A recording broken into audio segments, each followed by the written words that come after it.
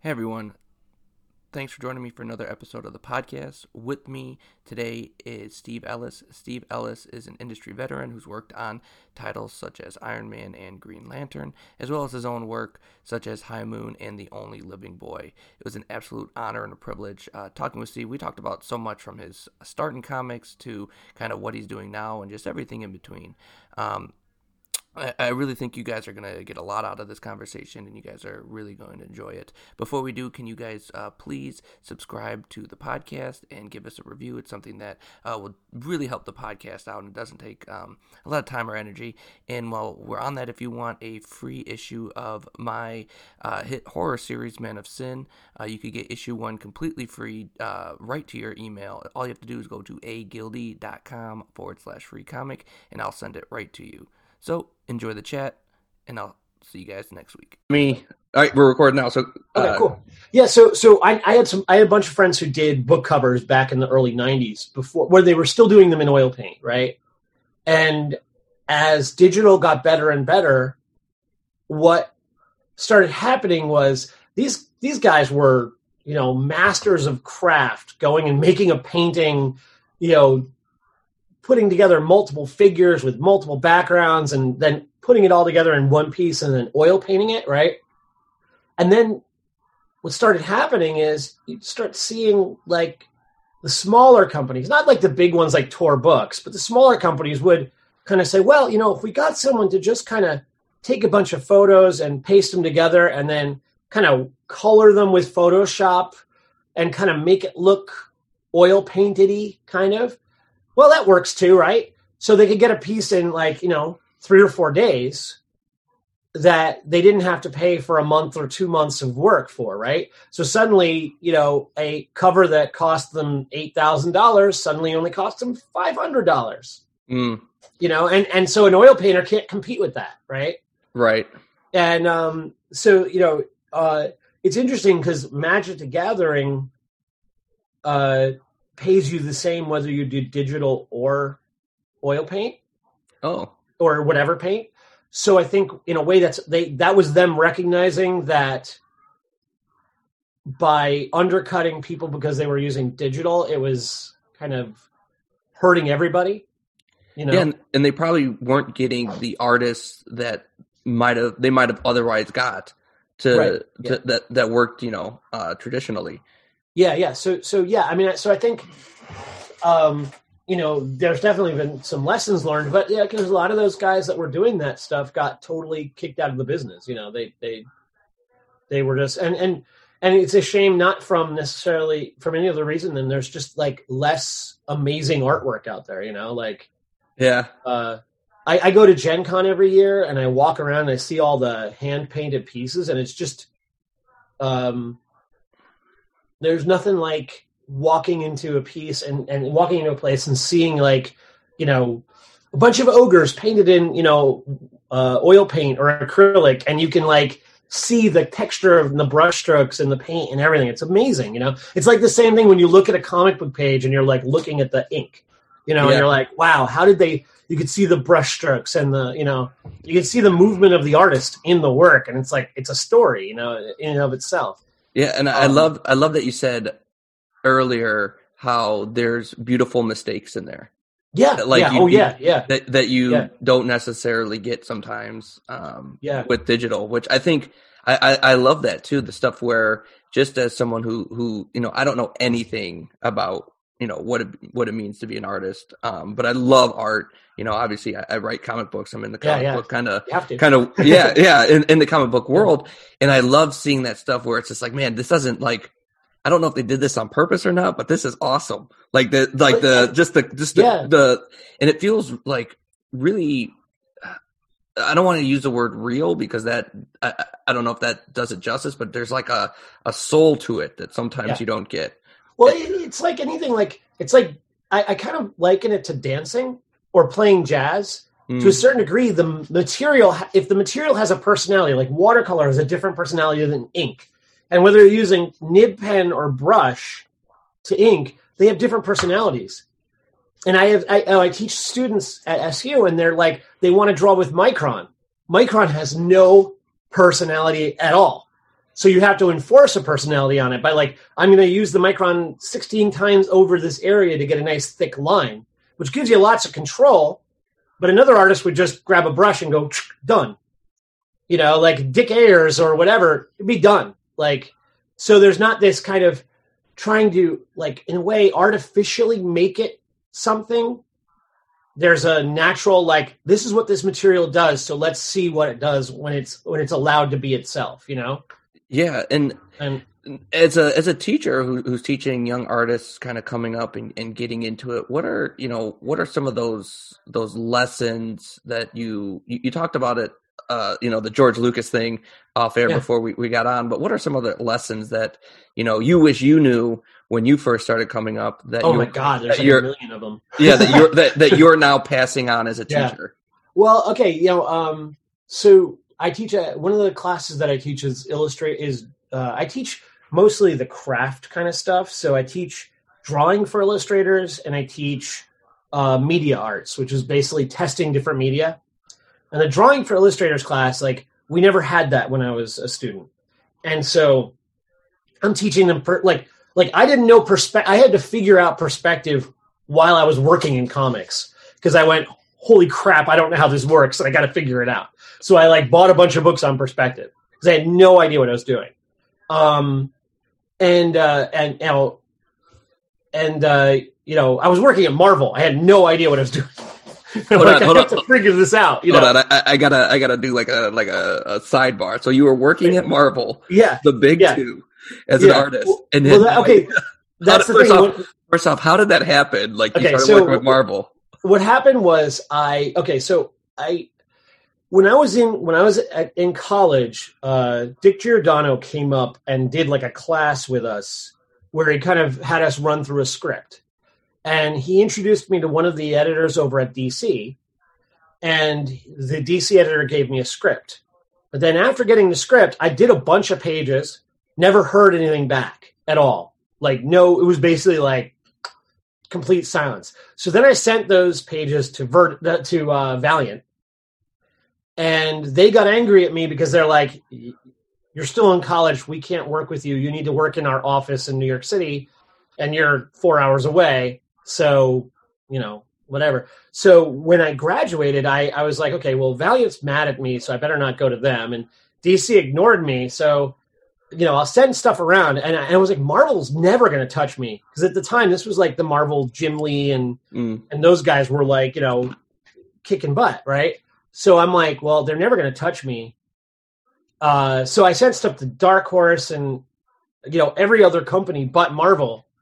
Because I was like, why even bother, right? And no one got back to me, or they sent me rejection letters, and and I was feeling really bad about it. And my friend Harry was like, just send it to Marvel and see what happens. I'm like, all right, I'll do it. So I got a bunch of editors' names, and I made a little bunch of packages, and I sent it off to Marvel. And within a week, I got a call from one of the editors over there, and he wanted me to work on an Iron Man story. That's awesome. Yeah, so, like the last place you thought would ever pick totally you up. The last, and not only and not working on any character, I'm working on Iron Man, like the first thing out of the gate, right? And it wasn't a whole issue; it was a 5-page story in the back of a story, but still, it was like a foot in the door, right? So I get in there, and I was working at home, and so I had to set up a studio at home because I had nothing, in my house at all to do. So I set up a studio and went into the city, met with the art director, met with the editor. He gave me the script, and then I walked out of there. I'm like, I have no idea what I'm doing, like, at all. So I kind of had to learn on the fly, and then I poured every bit of energy into those pencils that I could possibly find, like all my and the. I brought the pages in, dropped them off. They were going to bring them over to an inker, and they're like, well, we don't really have anything for you right now, but we're going to keep you on our list, because they were pretty happy with the way they looked. I'm like, oh, cool. So I go home, and and then the books come. And this was one of those things where the book was literally printed 2 weeks after I did it. Oh, wow. Yeah, it was last minute thing. So I totally got in there by mistake.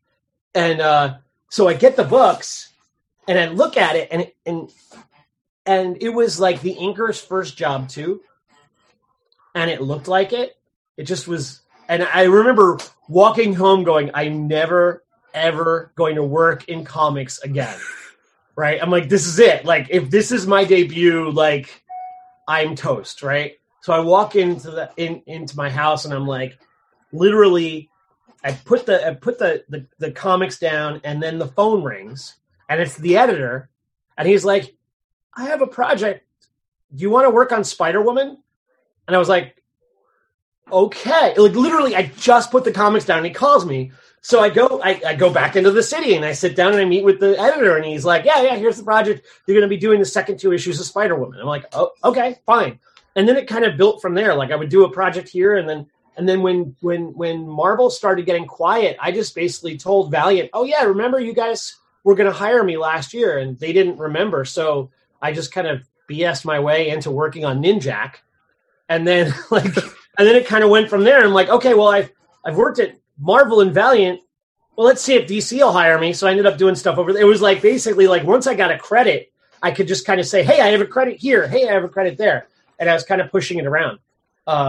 So when I do in my drawing class is I go after anatomy big time. I go after perspective and composition, which I didn't really have much composition, and storytelling, and it's all the things that I would have wanted to have had to teach me how to do what I ended up doing.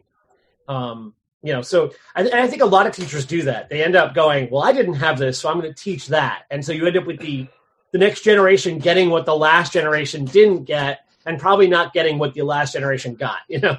I'm, my day job is I'm an English teacher, and I do the same exact thing. With my students, like, what didn't I learn that I wish I like, how could I, what would I would have, what would I want as a student? And that's and that's what I, bring to the table. So I love hearing that. And that whole story about, you thinking you were done and then you get the next job. Like, that's gotta be just, you can't make it up, right? Yeah. I literally put the books down. My eyes were welling up. Like, I could, like, literally welling up with tears. And then the phone rang, and I was like, hello? Like, it's so weird, too, because that, like, that's, like, the moment you dream of, right? Like, you finally get your art. Like, you're in a Marvel book. Like, that's even, like, that's the top, right? Your top shelf. Yeah, right, yeah. And the other thing is, like, to be completely fair, it's not that the inker did a bad job. It just didn't look like what I expected it to look like. Right. You know what I mean? It was like, oh, wait, this is a whole different ball game than what I thought. Like, I just didn't know enough to know what to expect when I put down the lines, what they were going to look like when they were inked. Right. I hadn't had that experience before, Yeah. And then you kind of took that and ran with it. So that's awesome. And for a while it was a lot of hook and by crook. Basically because back then, and it's really different now. Back then, you could walk into the Marvel or DC offices. Well, not DC so much, but Marvel. You literally could walk up, say hi to the secretary, tell her, hey, yeah, I'm here to see blah, blah, blah, even though you weren't set up with a meeting. I was in the neighborhood, and I wanted to see if I could talk to, Nell or whoever, right? And they'd be like, oh, yeah, we'll buzz you in. And then they buzzed you in, and you walk in, you could literally go hang out in the bullpen and talk to the artists in the bullpen, or walk around from room to room and literally drop off packages in the editor's desk, which probably drove them nuts. But, like, you could go in, you could check in and say, hey, do you have a moment to talk? And they'd be like, yeah, sure, come on in. And then you'd introduce yourself. But, like, that really ended, like, a few years later, Oh, really? Yeah, because, like, now, well, they got a lot more corporate, so there were a lot more barriers to getting in. And then also, like, one of the things you could do back then, too, is you could go to a convention and there'd be editors there, and you literally would walk up to an editor and say, hey, here's my stuff. What do you think? And that just doesn't happen anymore. Like, it just, like, the whole way of, there was a certain, like, kind of Old West feeling to it, where, like, you could make your own. If you could talk a good game, you could make your own way in it. And that's why you end up seeing guys like Jimmy Palmiotti, like, there's a guy who could talk a good game, and he just charmed everyone into getting work. I'm sure that, not that he wasn't talented. That's not the case, but the guy is really charming, and he can talk to anyone. He is like, I've never seen anyone with the ability to just charm everyone he meets. Like literally, I can't imagine him walking into a room and not everyone going, "Wow, it's Jimmy." Right. So so I think a huge part of his career has come.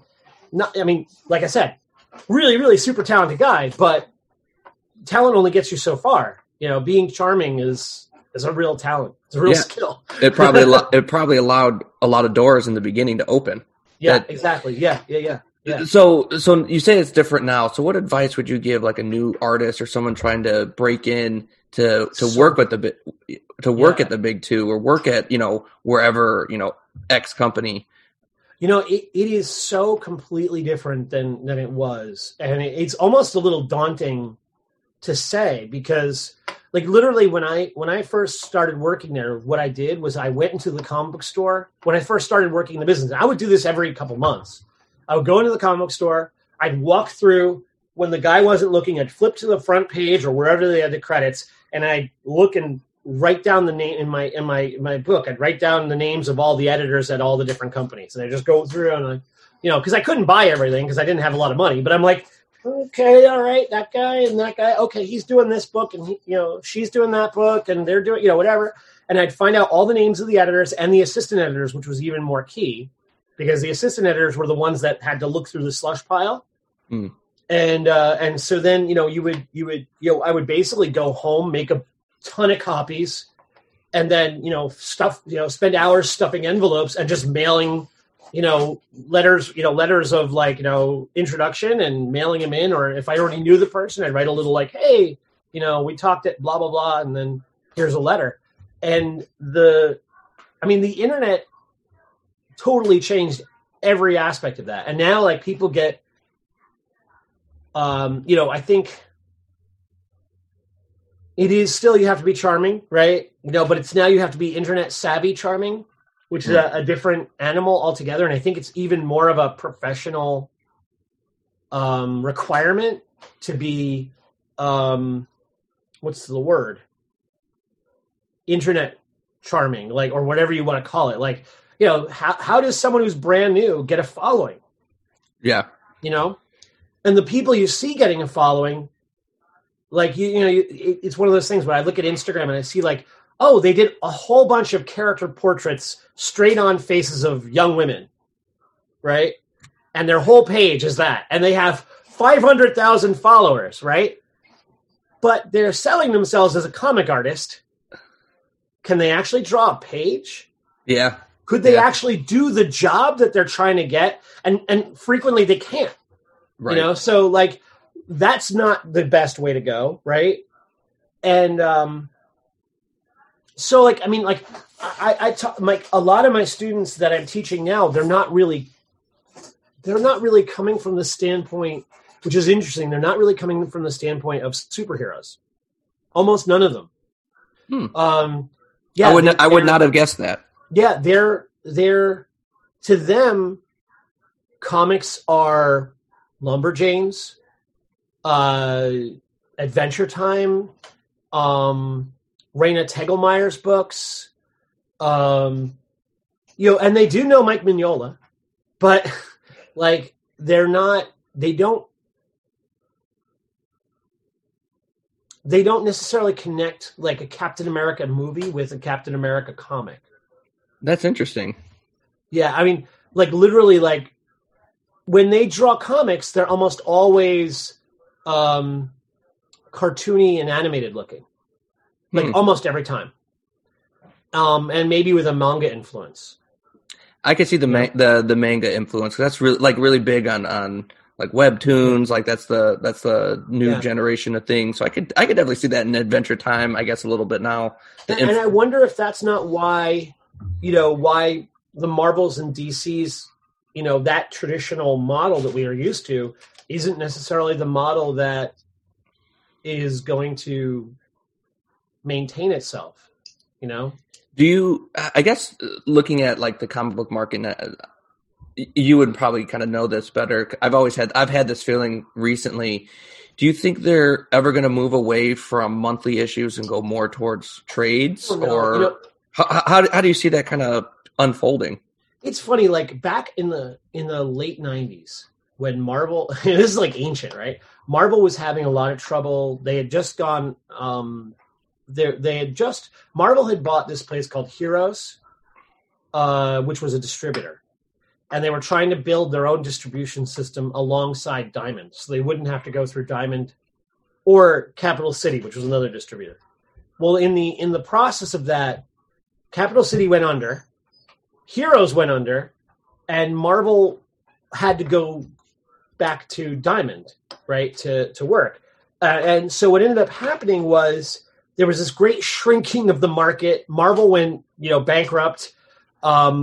They looked like that's when they sold, Captain Spider-Man and Hulk to Sony. And in the late 90s, early 2000s, we used to go to conventions, and we would have these like big, I don't even know, I wouldn't call them meetings because they weren't like official, but it was like, you'd go to the bar and you'd talk to people and try to make connections. And then later on, you'd end up going to like a lobby in a hotel, and everyone would just sit there and talk about the business. And I remember having this conversation back then, and we were a lot of people even then saying maybe the 20-page comic isn't the way to go anymore. And that's 20 years ago. More than that's 20 years ago, right? And then manga, the manga books came in, and they kicked major butt in Barnes and Noble and bookstores, which kind of encouraged, comic book companies to start doing the trades, right? And then we were all like, well, maybe now comics are going to disappear. You know what I mean? Like, and not that we were like hoping they would disappear, but it just seemed like it was an archaic model to some degree, but it's the model that kept the stores open, Right. And so, like, we were thinking, like, maybe Marvel will do something like, imagine they've got 4 Spider-Man titles. What if they ran 4 titles, like, instead of doing it 4 titles a month or 4 separate titles, you have 1 title a month, 4 books that could be put into a trade, and you would be collecting them over the months ahead of time. So, like, Team A would work for 4 months, and then you'd put their book out in month 5. Team B would work for more months, and you'd put their book out in month 6. And so you'd have this different system where basically you could pick up all 4 issues of a trade or get it in a trade, but it would still be monthly. So you'd have like a 4-issue trade every month instead of having 4 separate titles. Right. And so we were thinking maybe that's what they'll do, because like that seemed like it might fix the problem between the periodical that the store relies on and the having enough material for the Barnes and Nobles. Mm-hmm. You know what I mean? But that never materialized, and it just seemed like what ended up happening for a long time. And sometimes it's more successful than others, where you're like, clearly they wrote this 6-issue series for the trade because the first issue is unsatisfying. And then am I supposed to read this and then want to read the next one, hoping that it, that the story is interesting by the time I get to issue 4? And so like there was a lot of writing it for the trade that felt really too wide open. And then you'd find out that after you got a 6-issue trade, it was really a story that in the 80s would have been 1 issue. Right. Okay. Yeah. So there's a lot of like, there's been a lot of experimentation with all those different formats, and I don't know what the right way it is. I mean, I guess the thing is, like, I sit down, like, I think Mike Mignola is a good example where you read an individual issue of Hellboy and you feel like you read something. Mm-hmm. And then when you read the trade of it, you feel like you read a bigger thing. But a lot of times when I read the comics, I feel like I'm only getting a moment, and I'm not even getting a full episode in a 20-page comic. So, but that's not every writer. Not, some writers pack a whole story into 20 pages and they build it, but other writers don't do that. And I don't know what, for me, it's unsatisfying to spend $3 or $4 on a comic and not get a full story, or at least some sort of resolution, in the arc of the story. But, so I think there's a place for the 24-page comic, or 22-page comic or 20-page comic, but only if the writer and the artist really know what they're doing, Yeah, that makes and the sense. editors, I guess, too, right? Yeah, I mean, I go back and forth. Like, I really do enjoy getting single issues. I really enjoy that whole comic book store experience. Like, I think that's really cool. Like, that's something.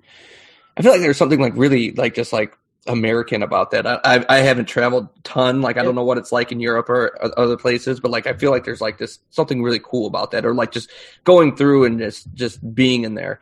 Yeah. But as a reader, I prefer the trades. Yeah. Because like I want to die. Like I blame Netflix. Like I want to sit and like just read the whole thing. Sure. But I remember, I used to love going into a comic book store, and literally I would hang out with the store owner and we'd talk shop and we'd hang out, and other people would come in and we'd talk about, the different comics that were on the racks and things we liked. And what do you like this one? Oh, check that out. And there was a whole relationship there. And the thing is, like, the new generation of readers doesn't get their comics from a comic book store necessarily. it's true. Yeah. Some comic book stores are getting like, what is it? Where is it? Well, like the trades, right? Like, right now, tons of kids are being introduced to comic books through Scholastic Books, right? They're not going through the comic book stores. I mean, they are. Some stores are doing it, but that's not where they're finding them. They're finding them in the library, and they're finding them in the the bookstore or Barnes and Noble, or they're finding them at the sale that Scholastic does when they come to your school and bring all the books. Like that's where they're finding Captain Underpants and all the other stuff. And not that Captain Underpants is a comic, but it certainly is related. Right? Yeah, it gets them. Yeah, and it gets them kind of into the wanting more of that stuff. And then they read Dogman, which is a comic. Yeah. And has nothing to do with our industry at all, and probably outsells everything on on the stands in the Marvel DC world. So I think who was I talking to? I had someone on the podcast who was mentioning that like Dogman outsells like everyone. Yeah. By far. Raina Tegelmeier. Like a few years ago, I remember sitting in on the I forget what they call it, but they have like a meeting of like publishers and distributors at New York Comic Con. I forget what they call it, but it's ICV2, I think it's called.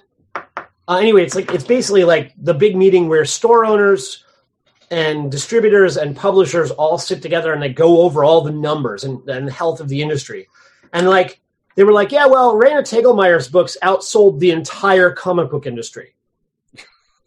Everyone went, wait, what? Yeah, Raina Tegelmeier by herself outsold the entire comic book industry. Holy smokes! Yeah, so like, yeah, and that's why. I mean, and then since then, I mean, like, I was already on my way to working on The Only Living Boy with David, because I was kind of on the same path anyway. In some ways, like, I definitely enjoy doing a more adult material. And serious stories, and really, and The Only Living Boy is a really serious story. David, it just really has a lot of depth to it. But the reason we did it was because, for me at least, was because I went and I took my son to go pick up comics, and he was 10 years old. And I was like, I'm going to get my kid really into comics, right? Because he'd had like some stuff before, and I'd gotten him like the Batman animated series, but he wanted the real Batman. And he's 10, and I'm like, okay, cool. All right, let's pull up Batman and we'll pick it up. And I'm looking through it and I'm like, Joker has his face chopped off. And Batman's having sex with Catwoman as a double page spread. I don't know if I want my son reading that. You know what I mean? Like, and I'm not against the material, but he's 10. Right? Yeah. No, I completely get that for sure. So I'm like, he's 10, and maybe when he's 15, that's okay, but 10, no. So then that's what really motivated me to do The Only Living Boy and The Only Living Girl, because I'm like, well, there's a market for the fact, just the fact that when I was 10, I was reading Jack Kirby comics, or, probably not even Jack Kirby. I was reading, the X-Men, and I was reading, what do you call it? Mark Grunwald's Captain America and stuff like that. When I was that, that was what I was reading. I was reading the regular comics that came out in the comic book store, Web of Spider-Man, like all that stuff. And they were, they were dark and they were threatening and they were scary, but they were not that adult, right? Mm. Or at least not that explicitly adult. It was still the time when Wolverine had to stab someone in the silhouette. And you kind of sat there and went, whoa, that's so cool. He stabbed that guy. But you don't actually see it, And I think we hit that, like, you're talking about Netflix before, that point where we can show everything, but now we've made it so that we have to put mature labels on everything. And the entire business, most of the comic book industry is at least 14 and up. And so how do you pull people in? And then when they're pulled in and they're reading Ragnar Tegelmeyer, or they're reading, Captain Underpants or Dogman, are they going to say, oh, I see Dogman is related to Iron Man and I want to go read that now? Yeah, probably not. It doesn't happen. It doesn't happen. So now they want to look at more cartoony stuff. They want to see the more expressive, crazy, cartoony stuff. And then Iron Man gets more and more realistic because the older audience demands something more realistic, and the younger kids want crazy, bombastic, wild adventures that aren't in the comics anymore. Batman's not going around the world doing crazy adventures where he's, going and, it's all really dark and scary, and there's characters with their heads being ripped off and, their souls being pulled out. It's not Batman in the same, it's not that same, it's cool. Like, don't get me wrong, it's really cool, but it's not that thing that I think that the younger audience needs to get them into it, So what do you think is that? Is there a bridge gap? Like, what's the? Do you have a solution to this? I don't. Like, because here's the thing, right? If you bring, you know this, right? You teach high school kids, right? You know the attitude. If you were to bring a kid, oh, here's Batman Adventures.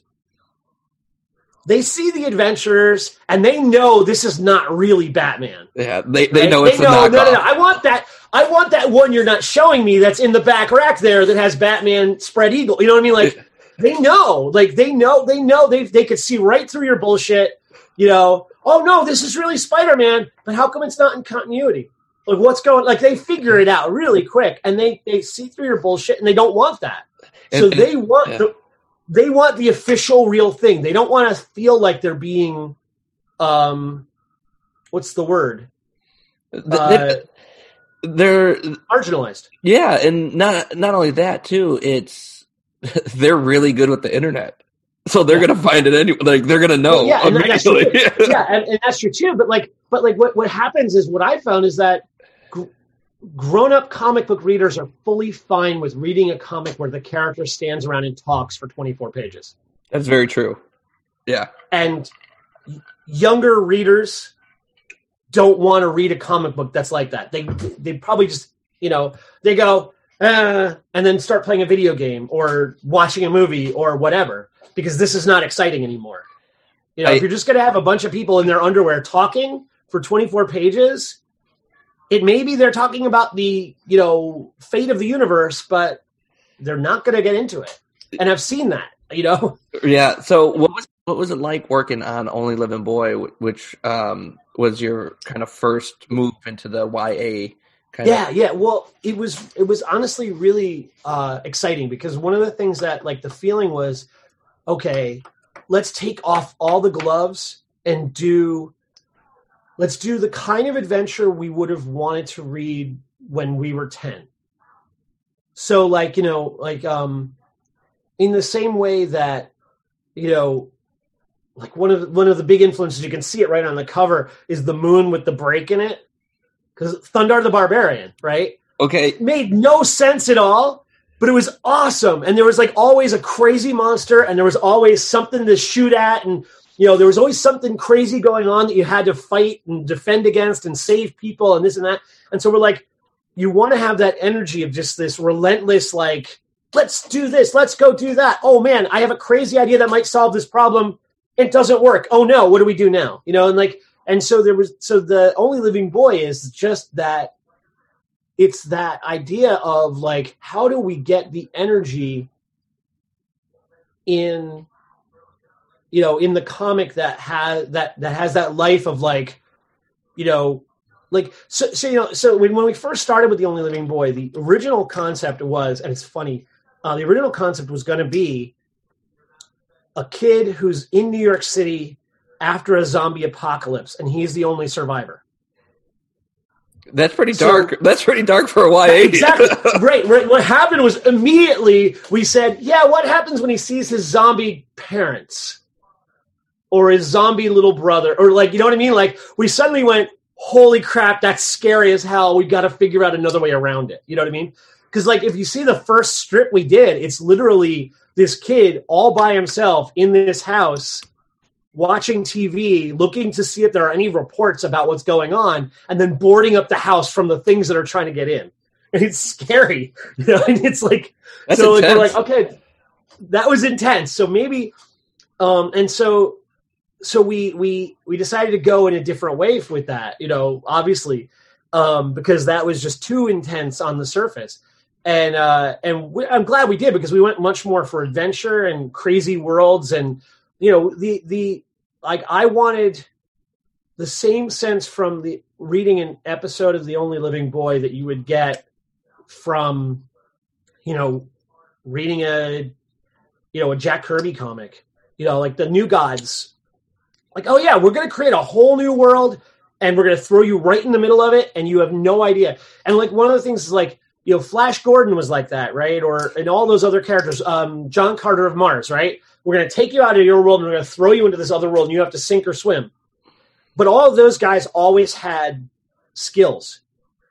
You know, John Carter of Mars was a former soldier. What's his name? Flash Gordon was a football star / you know. I forgot whatever. Flash Gordon was a football star, and then he was a football star, and I think he was a military guy too. So it was like, the fun idea was, what if you did that same story but with someone who's completely unprepared for it? Yeah, a young boy. Yeah. Yeah. So you take, he's not strong, he doesn't have any of the answers, and he's got to figure it out. And so the whole story is about figuring out how to be the hero. You know, you're not a hero at the beginning. Like, he's not a hero at all. And he doesn't figure it out the way, you know, even Luke Skywalker is led pretty much by the nose with Ben Kenobi to being the hero almost immediately. You know he's going to be the hero, right? Whereas, you know, what we wanted to try with this was, what if the other characters are the heroes? And he's kind of the one that kind of is the glue for the heroes. You know, he's the one that keeps them from killing each other. That's awesome. Rather than the one that is the most powerful fighter or the most intelligent this or whatever, you know. He's the one that kind of goes, I don't know, maybe we can do this. And everyone goes, that's not a bad idea. Okay. You know, like, so that's kind of what follows through in the story, is he's just kind of bumbling his way through these things. And that's what made it kind of exciting too, is like, it made me think of what it was like to be a kid facing the world and going, I don't know what the hell I'm doing. And if you didn't have your parents, you'd just be like, I love almost the parallel to the first story where you get out of college and you're working with Marvel and you have no idea. You literally said, I have no idea. Yeah. And you gotta. Yeah. I mean, that's exactly right. Like, making it up as you're going along, right? Yeah. And trying not to look like you're making it up as you're going along. That was like the whole thing for years. You know, I still feel like I'm doing that half the time. Yeah. Like, you know. No one's going to notice that I really have no idea what I'm doing, right? Do you get that feeling often still, like where you're at in your career? And sometimes, yeah. How do you get over that? Oh well, I mean, it's funny. Like, I don't know if you ever do.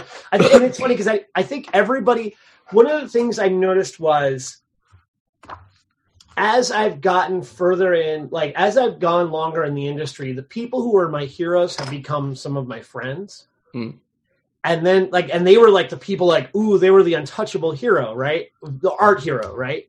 And then you get to talk to them and you're like, you're just as neurotic as I am. What the hell? You know, like I thought you'd have this figured out, right? You know, you're like, what the hell? Like you didn't, you know, and you realize they have just as much like, you know, concerns about all the same shit, you know, as you do. And you're like, you mean this is never going to end? You know, that, you know, that's something that the more I talk to different people in comics, the more I've learned that's normal. That's a human thing. Like, you know, when you're first starting out, you're just like, oh my gosh, like, is someone going to call me on this? Like, like, how are they just letting me do this? And then there are a few lucky people who get mentors. That's true. I think when you get a mentor, that can be huge because you'll see the people who had someone who like thought early on, I need to have someone show me how to do this. They have a certain amount of savvy about how to have a meeting, you know, early on, you know, how to talk about the work professionally, you know, rather than going, I don't know what I do. I just draw pictures, you know? So, yeah. I know that's one thing when I like talk about my own books and stuff. I'm just like, man, I got to get better at talking about myself because I don't do it. I don't do it often. Well, yeah, I mean, like that's one of the things that I learned a lot from David is, you know, and it's something that the industry has also changed about. Like when I first went to comic book conventions years ago, you would literally, it was quiet for the most part because the artists were sitting there sketching and looking like this, right, the whole time. And they had their pages of their comics that they'd done for Marvel and DC out on the table. And they were the only ones allowed at the conventions as artists, were the ones who had, like, you had to have professional credits at the big two because there was nobody else, right? Maybe Dark Horse, but, you know, really it was like the big two or very little else. And that was the only way to get a table. And then and it was quiet because if you weren't one of the people that was well established, there was no one talking to you. Basically, because the fans were so like, you're not Bill Sienkiewicz, you know, like that was it. Like, you know, you didn't do my favorite issue of Hulk, you know, so like the fans didn't really there wasn't a lot of interaction. So you kind of just sat there and we ended up talking to each other, the other artists, you know, all like there was a whole cabal of young artists that we all got to know each other. And, you know, a lot of them are no longer in the business because there was a lot of fall off, but we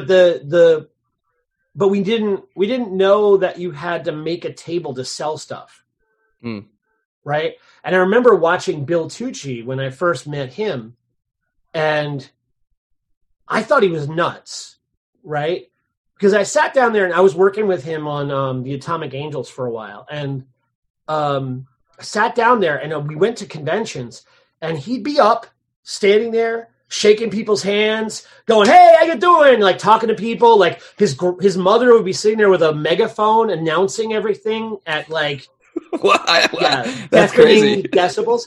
But he was talking to everyone. He was interacting with everyone. I don't know if anyone told him to do that, but again, it's like Jimmy Palmiotti, like same kind of thing. They had this, they both had this very personable way of talking to everyone, you know, and making everyone feel like they were the focus of their attention. Even though they were in this place with like thousands of other people, they had this way of making you feel like you knew that you were the one that they were talking to. And I think that really made a difference. And watching him, and then we're talking like 99, like that long ago. And then the business has slowly over the years turned more like the artist alleys have gotten more and more professionalized. Right now you see more and more of the artists standing behind their table with their art on the wall, shaking people's hands, talking about their work, not really sitting there necessarily drawing half the time anymore. And the ones who sit there and draw are completely ignored. It makes sense. Yeah. I mean, like Aaron Cooter figured this out. For one, it was like he was hurting his back, but I remember he was showing me, he took his chair and flipped it upside down and put a board on top of it, on top of the table. And he would just draw with the board wedged in the chair. And so that he was standing up when people were walking by. So when they walked by, they weren't looking down at him. And a lot of times, like if you said, a lot of people, they're looking down at the top of someone's head while they don't want to bother you. They're like, oh, he's interested in something. I don't want to talk to him. So they just keep walking. And then that person looks up and they're like, no one wants to talk to me. That is, and then they go back to their drawing, That's such a good, like, just pro hack or tip. Yeah. Oh yeah. Yeah. And so, the anything you can do, like, it's really hard for me because I really love drawing at cons, right? I like doing, so like I've tried to figure out different ways of presenting it. Like having an easel and drawing up, right? So people can watch me drawing really big things as opposed to little things. And just trying to figure out ways of interacting. Some people just have given up drawing at conventions altogether and sell their prints. And it's one of those things that's really interesting is you'll see, and this is like something you'll hear a lot of pros complain about, right? So you'll have a pro sitting there doing, like a guy 20 years, 30 years, 40 years in the field, right? Classic guy sitting there at his table drawing because he's got commissions, right? And he's got some prints on the table, but no one's bothering him because he's sitting there. Maybe there's one or two people like hanging over him watching him draw, but that's it. And then you've got this guy who traced photos from the internet of Superman and then colored it on his computer and then made a whole wall of the prints and is standing there just selling prints like a madman. And sometimes he's traced the artwork of some of the other people in the artist alley and he's selling the prints and he's making bank while the guys who actually work on the books and create those visuals and created the things that he's just kind of copied are sitting there, not able to make a buck off of it at a show. I mean, granted, it's not they'll probably do some originals and sell, some stuff like that. But still, there's a certain amount. This guy's making money off their backs. Luckily, I'm doing my own projects. No one cares about The Only Living Boy the way they care about Deadpool. Mm-hmm. So since I'm not drawing Deadpool, I don't have to worry about someone ripping off my Deadpool drawing to make a print out of it. But but I can definitely see how that's a huge problem. Oh yeah, I mean, there have been literally fist fights on the floors of conventions because that's my image you're selling, right? And and then there's also just the situation that at a certain point, like way back when I first started in the business, there was a question like, are we allowed to do drawings of Marvel characters at a con? Okay, that's fine because it's original art. Like legally fine. It's original art. We can do that. Okay, cool. We would talk to Marvel and they're like, oh yeah, you can do that because it's original art. We don't own that. That's your piece. Go with it, right? But making prints of those characters was totally illegal. Really? Yeah, well, because Marvel and DC own the copyrights. And the copyright is literally the right to reproduce. It's funny because the word is copyright, like it's the right to copy it. And so once you make a reproduction of it, you suddenly made it into a product. It's no longer an original. And so now it's competing with their products. And at some point, like we could have gone left, we went right. And the Marvels and DCs of the world just kind of stopped looking at it and not concerning themselves with it. And so since no one stopped it from happening, it's become basically the center post of a lot of conventions. And I don't know, I mean, wonder, maybe it's because if a Deadpool movie comes out and there's a convention that week, Marvel can pretty much guarantee they're going to own the Artist Alley because it's going to be all Deadpool pictures, and now they've just they've got free advertising. That's it. Yeah, that's what I was thinking. It's free advertising, right? Like, but then those guys are making I sold a Deadpool, and that guy sold a Deadpool, and so therefore the money is spread very thin among all of us, right? Yeah. And yet Marvel just made billions of dollars, and we helped them, but we're not getting paid for that. So why are we doing their marketing people's work? Yeah, I mean, it's kind of both ways. I could see it. Yeah. That. So I have a couple. First off, since we're on the commission things, what's your favorite commission you've ever done? Oh wow! Like as in like a piece that was just whatever, not a job, but a commission for for an individual. Yeah. Ooh. Got to think about that. Well, Well, okay, I've gotten the opportunity to do some fully painted commissions, and those are really a blast. Wow, I don't know.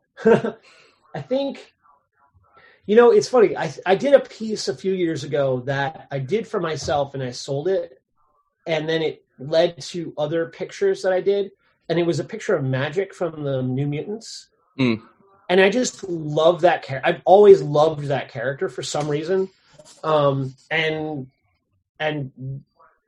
I did this one drawing and it just keeps coming back to me. Like I keep wanting to draw the same drawing again. So like, that's one of them. Actually, someone this year came up with a really cool one, that I really enjoyed doing. It was, Kraven the Hunter standing in front of a wall of heads, and like Spider-Man's head, Captain America's head, Iron Man's head, the Rhino's head, like all these different, like instead of deer, it's all the heroes on the wall, and he's just standing there looking really proud of himself. Yeah, and that was really fun because it was like, he didn't tell me what heads to put on the wall. I just started doing it, and he's like, "Oh shit, that's Captain America!" It's like that's awesome. Pretty gruesome, but I have kind of a dark, I kind of a dark sense of humor, so I like that kind of stuff. That's awesome. No, it sounds really cool. You were talking about only, doing The Only Living Boy and The Only Living Girl because you wanted your 10-year-old at the time to read it. So, what did your son think about it? Your kids think about it when you showed him that, and then what was the response from not only the younger audience once you put it out into the world, but what was the response from the parents? Well, okay, so the response to that book has always been really positive. I've only ever felt like positivity from people about it. My son read it, but by the time it came out, he was a little older, so it didn't hit him the same way. But my daughter was just getting old enough, and she ate it up. She loved it. So, it's funny how you're like, well, he's 10 now. When I get this book out, he's going to be 14. It's like, So that's when you give him the Batman with right, exactly, yeah. So but then my daughter was then 8 years old, and it was like, okay, she's really into it. So it's a funny so she really dug it, and the cool thing, I think one of the great things about working on it is there's a lot of really quiet kids who don't want to talk to an adult about anything, right? But their parents come up and they'll say, like, they'll look at it and you'll see the parent go, "You should read this. This looks really, really cool." And the kid's like, "No, I don't want to see it." Right. And then the parent's like, "Nah, they're buying it for themselves." Right. And then they buy it. And then they come back the next day and they're like, "He loved it," or "She loved it," and the kid's still sitting there like hiding. Right. And he's like, "Yeah, I loved it too." And then they're like, "Do you have any more?" And literally we get as many adult fans as we get kid fans. That's awesome. And I think that's the exciting part. Like we put Only Living Boy up on Tapastic for a while. Well, it still is up there. But our biggest audience by leaps and bounds was 18 to 20-year-old women. That's interesting. I wouldn't have thought a lot. Like 30, 40,000 more than anybody else. Yeah, and I don't know. We don't know why, right? But we're like, okay, well, I mean, there's I think that there's a need for all these different kinds of stories. You know what I mean? And when the comic industry at times has gotten very single-minded about what they put out and very risk-averse. Over the years, like, that's why they end up having 6 different titles of the same character, because they're afraid to put a new character in, because the new character may not sell. And even if the 6th title of Spider-Man is doing terribly, well, it's doing probably better than the first issue of Nobody Heard of Them character, So they're not. I think they run this very thin line between trying new things and being risk averse. And there's every once in a while, like DC, like I think it was 2 years ago or last year, came out with this whole new line of books for young adults that was like a recreation of the characters. I forget what they called it, and they were really good, like really, really good. It was like, but they were taking the characters from less of a standpoint of them as superheroes, but more as people living with superpowers. Kind of like, I don't know if you've ever read the X-Men when the X-Men were living in San Francisco. Because it was a long time ago. But the issues were like, you'd see the X-Men kind of like dealing with, like, the X-Men would go and fight Magneto or whatever, but then they'd be hanging out in a house in San Francisco. And remember what I was saying about everyone sitting around talking for 9 pages? They didn't just sit around and talk. They'd be like, you felt like you were hanging out in a home with a bunch of your friends, and they weren't sitting around talking. Like, Wolverine would be drinking a beer, and Nightcrawler would be throwing like spitballs at Colossus, and Colossus would be getting upset because Nightcrawler would be jumping all over the place, and Shadowcat would be yelling at him for bothering Colossus, and like meanwhile someone's trying to get a conversation through about something important and not being able to. It was like having a family, right? Yeah. And there was a certain life to that kind of, that energy of very human characters. And I think that I remember reading the Raven book that they did through that young adult line, and it had that same feel of like, this is really about a kid dealing with the fact that she's a runaway. And the superpowers are part of it too, but it's a balance of the two, and it gets really, and so you can be dramatic and it's just a different kind of story. It's more like the kind of story you would get in a young adult novel, just drawn. And so I thought that was pretty cool and risky of them, and to really take chances on how to revivify characters, or find a new audience for these characters, and maybe but that's dangerous for a company, because they always have to look at their bottom line.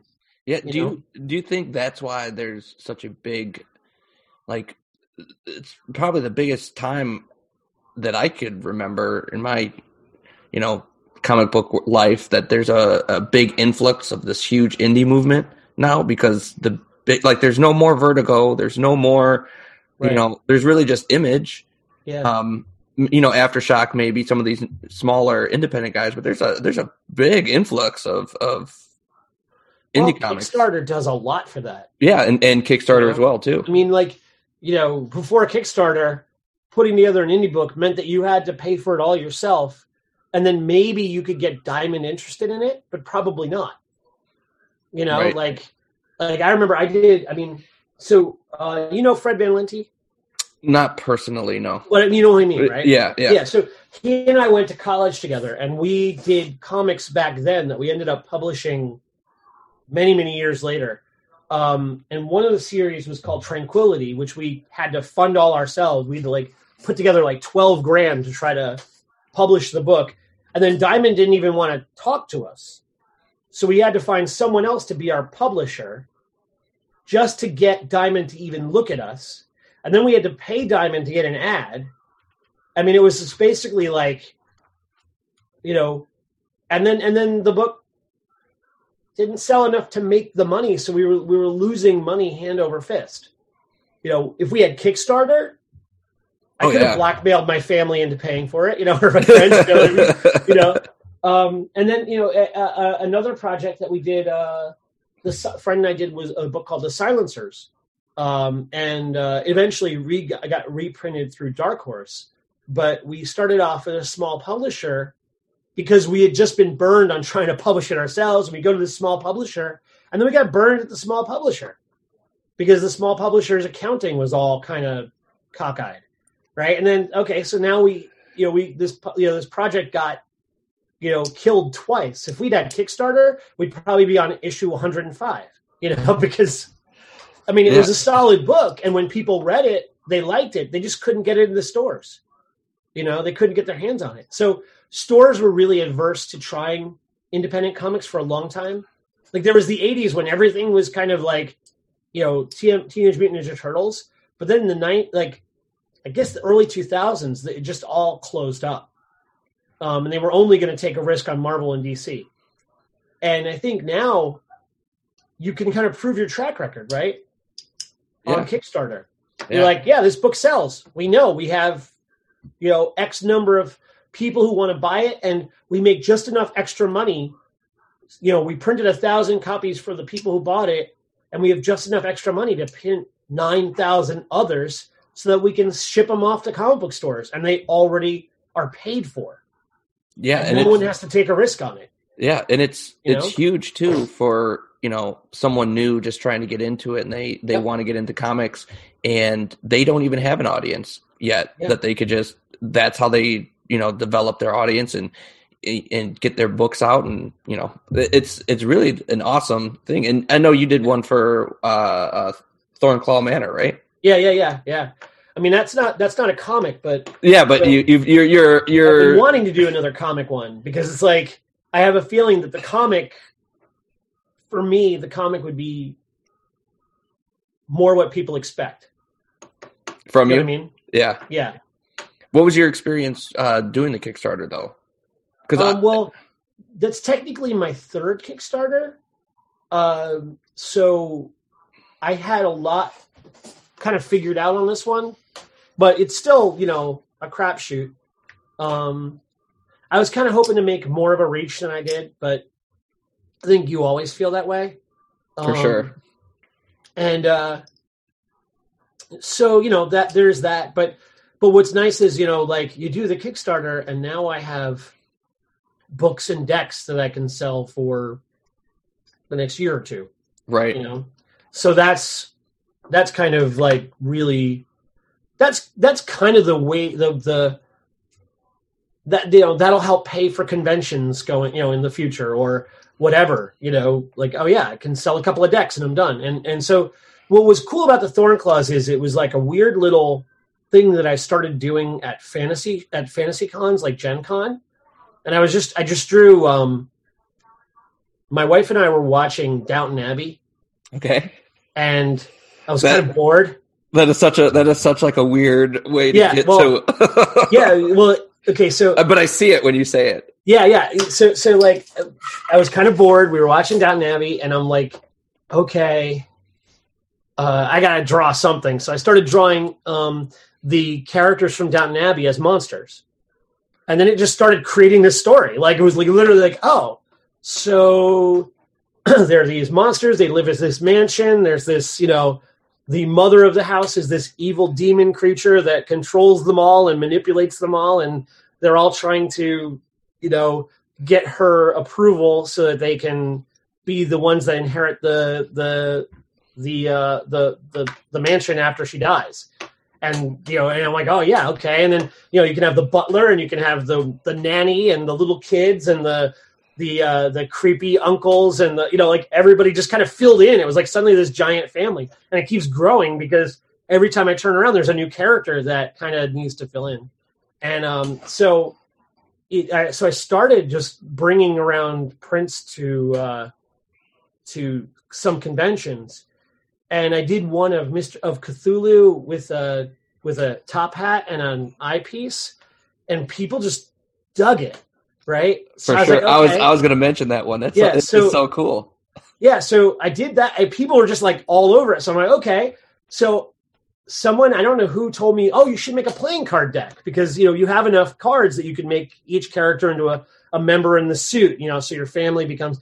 So I went and made the first deck, and I didn't even, I got it printed like, print on demand. So they were decent, but they weren't like great card decks, right? And so I brought them to conventions, and I would just sell them out, like to the point where I'm like, oh crap, I'm 3 days at the convention, and I'm out of them the first day. Oh wow. Yeah, what am I going to do? You know, so then I'm like, okay, well, I'll do a Kickstarter. So I did the first deck as a Kickstarter, and so that was really fun. I'm just going to play it up for laughs and kind of make a weird little video of me running around the woods talking about this strange family I discovered, right? And so then I made the video and we did the thing, and I spent a lot of time kind of just really designing the deck. And because we hit the goals, I was able to put silver on the cards. And then I learned something really amazing about human beings.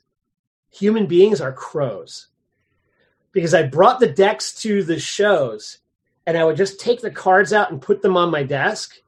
Because the box didn't have silver on it, but the individual cards inside did. So I just take them out and put them up. And the minute, just literally putting them out, people would just walk over. Like it was like the sparkle would just kind of like light up their eyes, and they'd come walking over like, what is that? You know? And then they'd see Cthulhu in a top hat, and they're like, I have to have that. And I didn't even have to say anything, you know? And so suddenly I'm like, okay, cool. This is working. All right.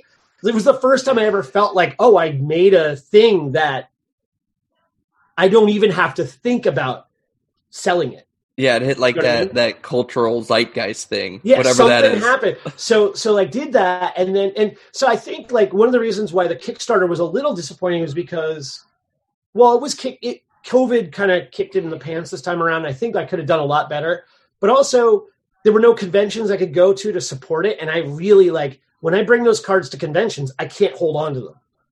But Right. online, they don't have that same spark. Yeah. Right? So like. I'm really excited to take them to shows and to show them off because the little weird designer in me was like, so we'll get silver on the boxes and we'll make the boxes out of paper that feels really, really old and nice. So the paper of the boxes has this like extra special like texture to it. So you hold it in your hand and it has that like Yeah. kind of feel to it. And and it feels super special. And then you pop it open and all the cards have silver on them. So it was like, I was like, I'm going to make candy in card form. That's Like, awesome. what can I do to make like candy? And Yeah. it just made me happy, you know? So I did the first Kickstarter and I sold out of 1,000 decks. Oh wow. And so I was like, well, I got to do another Kickstarter. So I made a new deck. And so now I redid the first deck. Now the box has silver on it. And I did a whole new deck with silver all over it, and a different theme, kind of color wise, so that you could use the two decks as two different decks, and so I kind of want to continue just making more decks, but because I've always been involved in I've always loved comics and games. To me, they were never a difference between like role playing games and comics. It was always the same people. We'd sit around, we'd read comics, and then we'd play D&D. So I kind of want to. I'm kind of talking to some people about making a Thornclaw game, That'd be awesome. and and basically the idea would be you play one of the family members, and you're trying to make everybody else look bad, so you're the only one who gets the inheritance. That's oh man, what a cool So- like party game. Right? Yeah, that's what I was thinking. Like you could have like 20 people playing, and you're all trying to stab each other in the back. You know, like Yeah. that's the. Yeah. So I'm still working on how to make that happen. But we have a theme, we have kind of the setup and all, but it's exciting to like have things like and I think the thing that what really comes through like when we go to shows and what's exciting when I'm sitting there with David and we're working on we're pitching out The Only Living Boy to people, right? We're high on our project. And when you're high on your project, it's infectious. Mm-hmm. And then other people get it and then they infect you more, right? And then you're suddenly like, it just keeps going up, right? So Yeah. you're suddenly like in this super high energy state where like, it's like, so David's up there talking the whole time, basically saying, yeah, Only Living Boy. And he has like a pitch phrase that we practice ahead of time. He's like, everyone that walks up to him, oh, have you seen The Only Living Boy? What is it? Oh, it's about this. And he has it nailed, right? And they'll talk different things about it afterwards, but he has like the first introduction is the same pretty much every time. And like, so we'll go to shows where like nobody's selling anything and David is selling more books. That's because awesome. Anybody that goes there gets a pitch from him and he talks to them. So there's a certain amount of that, like we were talking about before, being a salesperson of your own, you're your own best advocate. For sure.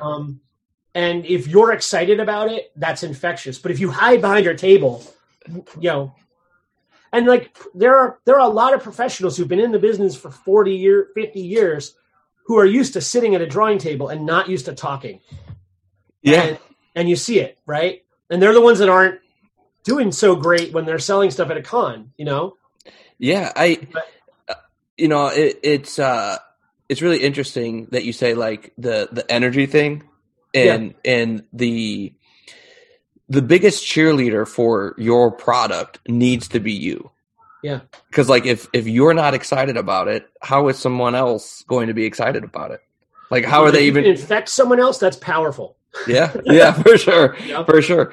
So as an artist, what do you look for in stories that you're going to eventually draw? Like what do you, I mean, obviously you have, your likes that you want, but like what makes you want to work on a project? Well, it's funny because like I fight with that a lot because I really enjoy psychological stories. I really enjoy stories that get into the character's head and really mess with them. Like I don't want to talk about Only Living Boy, so I'm going to talk about a different one. The Silencers that I did with Fred Van Lente. The main character was they're superpowered mobsters.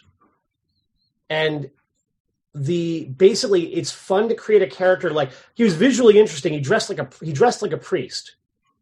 And he basically was an old Italian mobster who was kind of screwed into becoming he was supposed to become a priest and was screwed into becoming a mafia hitman. And so now his life is, he basically made a decision that if this is his life, this is the path God put him in. So he's going to be the best at the thing that God made him be. So if God wants him to be a killer, he's going to be the best damn killer out there. And so he becomes the hitman that the mob is terrified of. And then he gets superpowers. On top of it. Yeah. And so he's already he's already this character who is completely torn about who he is and has kind of given up on hope in a way. And yet the story begins with him wanting to retire from the mob and trying to figure out how do you retire from the mob without the mob knowing, without the mob knowing, without the mob figuring out what you're doing. And so like literally the first book is him setting up a plan to make it look like he's been murdered so that the mafia don't realize that he's going to move to Bensonhurst and have a flower shop. Like that's his dream. That's awesome. So what I like about it is is being able to find characters who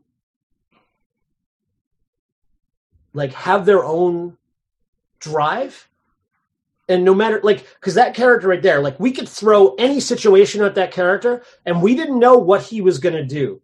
He told us, we would Fred and I would sit there and talk about it. We'd be like, well, let's try and get him to do this. And then you'd start to look at the story and look at the character. He would never, ever go along with that. He wouldn't do that. And he comes up with a whole other way of handling the situation than you ever would have thought of. Right. And that, to me, that's the exciting part is when you have characters that take on that kind of life and then being able to make them visually interesting too and exciting to look at. I want to make every page exciting. One of my friends, this guy, Fred Harper, he did a bunch of comics back in the early 90s and then kind of went into caricature art. and stopped doing comics, and he's been doing them again recently. But one of the things he did that was so exciting is he would have a page and he's like, yeah, I don't want to draw a bunch of people standing around talking. So what did he do? He would draw these you'd have the characters in the background talking while something crazy, so say two characters are in a diner talking, they'd be in the far distance while the waitress is spilling coffee on a client who just tried to slap her in the ass. Right? He'd create all these other stories that were really fun to watch while this dialogue is kind of happening in the background. That's a good trick. It was really, he really, he's really good at that. He's really good at kind of throwing in these fun little humorous moments that the writer didn't plan to put in there. And then also he would do things like the cup of coffee, the steam from that cup would go into every panel. So he really created some beautiful tableaus. Like the whole page was a beautiful piece of art. And I try to do that. I don't necessarily think I always succeed, but I like the idea of every page being a piece of art in and of itself, but then having to tell the story. Like there are a lot of people who will make a beautiful piece of art, but you can't tell what you're supposed to look at. So like the two requirements are it has to be beautiful to look at and tell the story clearly. And if I don't do that, I have to start over. Right. And then going back to our original thing, that's what makes traditional art so, there's consequences to some of that stuff. Yeah. But I mean, if you ever see like originals by like Chris Bachalo from way back, or Bill Sienkiewicz or any of those guys, you'll see them cut the pages out. You can tell I really like this figure, but I screwed up the whole background. They cut it out and paste it onto another piece, and then draw the background in, or whatever. You see that all the time. I mean, those guys are just the obvious ones, but a lot of them, that was what you did. You just took the piece of art and you're like, okay, well, it's not going to show in the reproduction, so I'm going to cut it out. So there's all these like the 80s and 70s pieces of art that is like, layers of cardstock, Bristol paper with, where they said, oh, that sucks. And, they sliced off another piece of paper and laid it on, or they used whiteout, paint, over the page. And then, but I mean, there was an excitement to that. The thing I really like about that is the excitement of like old Chris Bachalo and Bill Sienkiewicz and a bunch of the people from that time period where like, they're like, I'm just going to pull out a toothbrush and just spatter all over the page. And why not? It creates a cool texture, And then, if I don't like that, I'll throw on some Zipatone. You'll see guys like Eric Canetti now will do that on some of his stuff. I don't know if he does the splatter, but he'll paint back into his stuff, especially in his sketches, like the stuff he does for convention sketches and all. And it's exciting to see. There's this like interplay with the media that makes it kind of bounce. It's not just a simple line drawing, where it's like an outline or whatever. There's that guy, Eric Canetti, always, like, every time I look at what he's doing on Twitch, I'm just like, holy crap. Like, what's he going to do next? Like, but Bill Sienkiewicz is the same way. Like, there's so much energy and life to this stuff. You're like, where does he get that from? Like, just listening to you talk, it's really cool. It makes me want to draw, and I have no idea how to draw. Like but like you started the forgive me if I missed the free art school. Oh yeah, the Monster Art School class. Yeah, can you talk a little bit about that? Because I've been definitely pulling out my pen and paper and trying to do it. It's awful. That's awesome. But I'm not good at it. But it's fun. It's fun. It's fun to mess around with it and learn, because I never knew. That's why I did it. There's a lot of places online where the artist will teach you how to do like the super duper serious techniques. And I wanted to do, like, when my kids were, out of school because of the coronavirus, I was like, all right, if my kids aren't doing anything, it was actually kind of a what do you call it?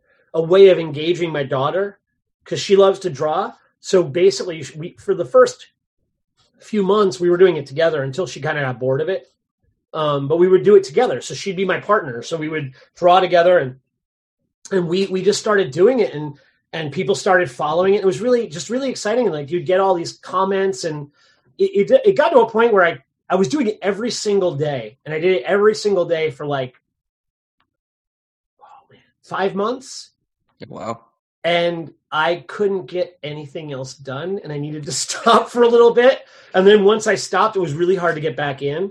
So I'm trying to figure out a way of working it out so that I can't do it every day, but maybe I can do it, every couple of days, and try to have a schedule and maybe make it work out. Like, I don't want to charge people for it. So, if I could get like enough people on YouTube to watch it, I can, or subscribe, I could get like YouTube sponsorships or something like that. Because what I wanted from it, and what was really felt like I was connecting, was people who had kids at home and didn't know what the hell to do because they had to work, had at least an hour every day where the kid could sit and draw something cool, and learn about drawing, and it got a little repetitive because I'd go over a lot of the same, kind of stages and steps and the building blocks. And, I tried not to be too repetitive, but, after a while you kind of have, like, it's funny how much it's the same stuff I'm teaching my students at Syracuse.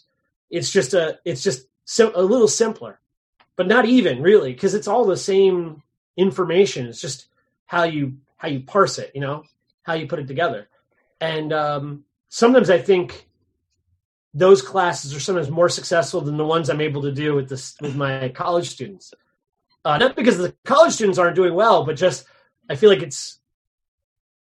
you parse it down to such easy things that it's easier to see the steps.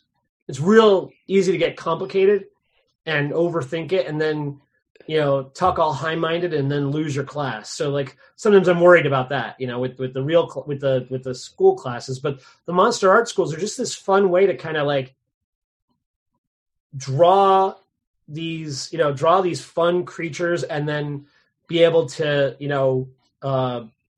interact. Like, I get like 5-year-old kids going, draw a devil dinosaur, or draw a demon, or draw something that my parents would never want to hear that I ever said in public, and then you draw it in the next class, and then they draw it and they show it to their parents, and their parents kind of shake their head and go, "That's great, kid." But it's really, it's really, really fun, and it's something I like I said, if I got waylaid by a big deadline, and I want to get back to doing more Monster Art Schools soon. And, hopefully COVID will last longer and I could just keep, no, I'm kidding.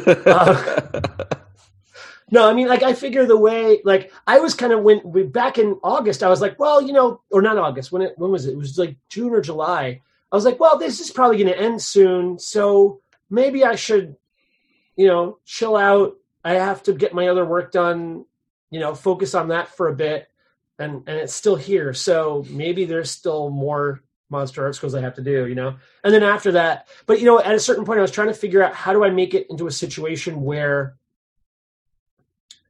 I don't care about making money doing it. I just cared that it was not costing too much to do it from the projects that I need to do, Right. For sure. So it's like if I could buy myself an hour a week to do that out of my schedule, then it makes sense to do it every day. You know what I mean? Like, but if I can't do that, it became really, really hard. Like trying to juggle family and projects and all this other stuff and Kickstarters and make it all work was, Yeah, I completely understand.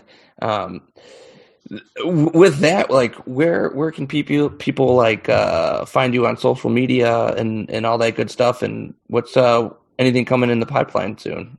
Well, okay, I pretty much cornered the market on the phrase Steve Ellis art. So on Instagram, Facebook, and Twitter, that's where I'm at. And also my website is steveellisart.com. And also the Thornclaw stuff is at thornclawmanor.com, but it pretty much ends up, Thornclaw Manor at Instagram, and there's a Thornclaw Manor webpage. I try to put stuff, a Facebook page. I try to put stuff up on to, like videos and things like that, a process and stuff like that. So I probably have way too many ways to find me, but the best way is probably the Steve Ellis Art like hashtag on like Twitter or Instagram. And I've been really trying to work with my Instagram to get it, to be able to reach more people. And that's been really fun. Like, it's actually just like the last month or so, I've been working with David actually to help me get my posts. I didn't realize it's the same thing as with conventions, right? I'll put the artwork out and people go, oh, that's cool. And they move on, but it needed the pitch, right? So yeah. David helps me write the text for the Instagram post. And then you're like, oh, it's the combination. And people are like, oh, wow, I want to look at this now and read about what the thought process was. And it becomes this suddenly like, it goes from 10 people noticing it to 500 people. And it's like, oh, great. Okay. So there's a magic to that combination of words and pictures that even Instagram is like a comic, it's like. Yeah, for sure. Yeah. That's how I found out about Monster School. Yeah. Oh, yeah. It was Instagram? Yeah. Oh, that's cool. That's cool. Yeah. Cause I was doing them on Facebook and basically So the story is I started doing them on Facebook, struggling with the technology every single day, trying to make it work. So there's all these videos of like the camera flopping because that's just not it's not my thing, right? So I tried to learn all the different editing programs and try to cut them down and so I tried to learn iMovie and then that wasn't working. So I was lucky enough to have the Adobe Suite. So I downloaded Adobe Premiere and I tried that. And that was like, oh my God, like, you have to be a professional, like film, what do you call it? Director, editor to know how to use it. And then just last night I was looking at cause all my classes I'm videotaping for my students. Right. So I just found Adobe Premiere Rush, which is like, it's like iMovie, but easier and more intuitive. So I'm like, I can do this. So I edited a video today and put it on YouTube. And I was like, it worked. And it's got music and it's got words at the front and everything. And like, it actually can look professional. So I'm trying to go through all the older Monster Art schools and make them a little bit more concise. Because there's a lot of like mess in there of like, oh, I dropped my pencil. Haha. Let's, you know what I mean? Like stuff that just doesn't need to be in there. And, maybe make it a little bit cleaner, a little less, whatever. I mean, but, so that I've been trying to make it a little bit more like that, have intro pictures and stuff like that. Cause I would just hold them a picture. It's Monster Art School. And then I'd start drawing, so like, it would be nice to be a little bit more professional about it. Cause it's nice to have that kind of a little bit more. Yeah. For sure. But there's also something endearing about the messiness, like we were talking about, right? Like, yeah. I mean, yeah, but at a certain point, like, it's sad. You get to a point where you have to be professional about everything. For sure. Yeah, no, I completely agree. Yeah, you can't, it's a little sad because that energy of that kind of like, well, we're just going to try and pull it off, however it works out. It works for a while and then people start saying, you really enjoy being this unprofessional? And then you're like, no, okay, I guess I gotta. Yeah. But I don't know. It's like if I had a team of editors, we could maybe keep that sweetness of the messiness and have someone else make it look, excellent and still messy. And it's fun. I'm going to do more of them. I just like, it's just fun to draw for kids because the fun part is, and actually adults too, because like the fun part is getting people responding and showing me their drawings and saying, and the grownups is great because they're like, I've never been able to draw in my life. And they show this drawing and it's my drawing through their eyes, but they did it, and it's like they did something they never could do before and they didn't think they could do, and I think also after a while with COVID, everything went back to everyone going back to their jobs. There was a lot more room for them to have time to show up to that kind of stuff. So the adults weren't showing up, and then the kids started having school again, and it just stopped being, like there was less, it was less Wild West to really fit in there, For sure. So I want to figure out, like, I don't know if it's a weekend thing or somehow an after school thing or whatever. Cause like, my daughter is in school till 3:00. Like she would be, she sits on our couch, but it's like she would be in school, so she doesn't have the time to do it anymore in that time period. And so, it's just trying to figure out that sweet spot for it. Yeah, for sure. Any other projects on the pipeline? Well, the Thornclaw Manor book and the decks are done. The book is being printed at this moment. Unfortunately, it took longer with the printer getting it taken care of. And so it's like, of course it always takes longer than you expect, but I didn't expect it to take that long. And then David and I are working on the third Only Living Girl book. So we can get the series finished. And I've been kind of cooking up some of my own little weird projects on the side. I don't even know how much I want to say about it, but it's going to be a horror book, and it's going to be about madness. Nice. Right up my alley. That's awesome. Yeah, it's going to be, I mean, like, basically, I want to take I'll say it this way.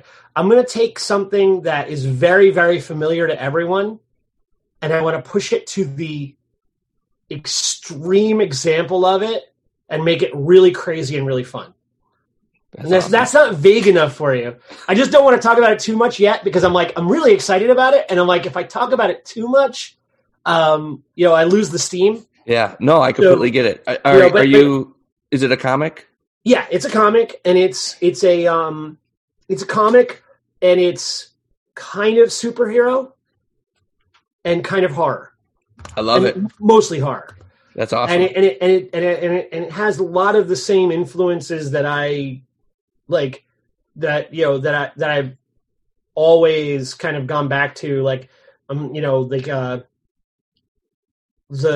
kind of the Arthur Machen, Robert Chambers, H.P. Lovecraft, stuff like that. But then hopefully with a twist that no one's done yet. Nice. That's what I'm hoping. That's awesome. That's right. Are you writing it as well? Well, yeah, probably. I think so. I'm not sure. Like, I kind of brought it to a writer, and we were talking about it, and I was like, I don't know if anyone sees what I see and hear right now. And what I see and hear is a lot more insane than I think other people realize I want to go to. Like there's got to be a certain amount of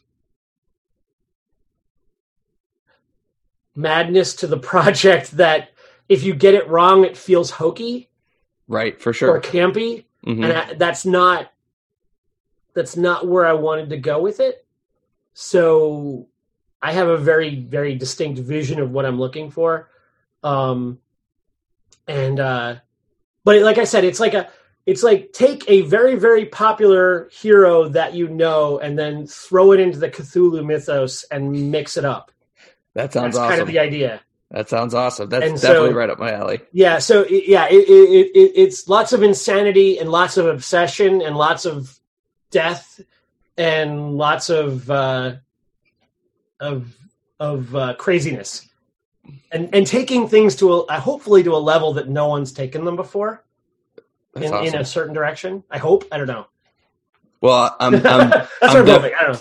I'm definitely looking forward to it. I could sit here and talk to you forever, Steve. We've already, a lot of fun. Yeah. Well, I appreciate you coming on, and we got to do this again another time. That'd be great. Yeah. Even if it's not a podcast, it sounds cool. Yeah, for sure. Well, thank you again. Hopefully, I'll see you at a convention soon too. Yes, when they come back. Yes. Where are you at? You're in the Midwest? Yeah, I'm in Chicago. In Chicago. Oh wow. Okay. I have some very, very. I love Chicago, so I love going over there. I have a lot of good friends there. Have you been to C2E2? Oh yeah. I was there. Man, I think I was there. Well, I was at New York Comic Con at their first show and was there. I only missed one, and I think C2E2. I was there for like the first I was there before it was C2E2, and then I was there for the first bunch of them when it was C2E2. Nice. And then just got busy and, couldn't do them all. There's so many conventions now. It's like it's madness how many conventions there are. Well, as soon as conventions kick back up, we gotta make it a point to that'd be actually really cool. Yeah. For sure. I like the idea of that's the one good thing about this is that I've been meeting people. Like we had a meetup of all the creators from the Artist Alley at New York Comic Con. The guy who runs the Artist Alley kind of said, "Hey, everybody, come in," and we all got to talk. And there were people there who I've sat next to at conventions and never got a chance to talk to because I was at, New York Comic Con and you're inundated by people. And we actually got a chance to talk. And now I'm like, next time I go to New York Comic Con, I know 20 more people that I can go and hang out with. That's awesome.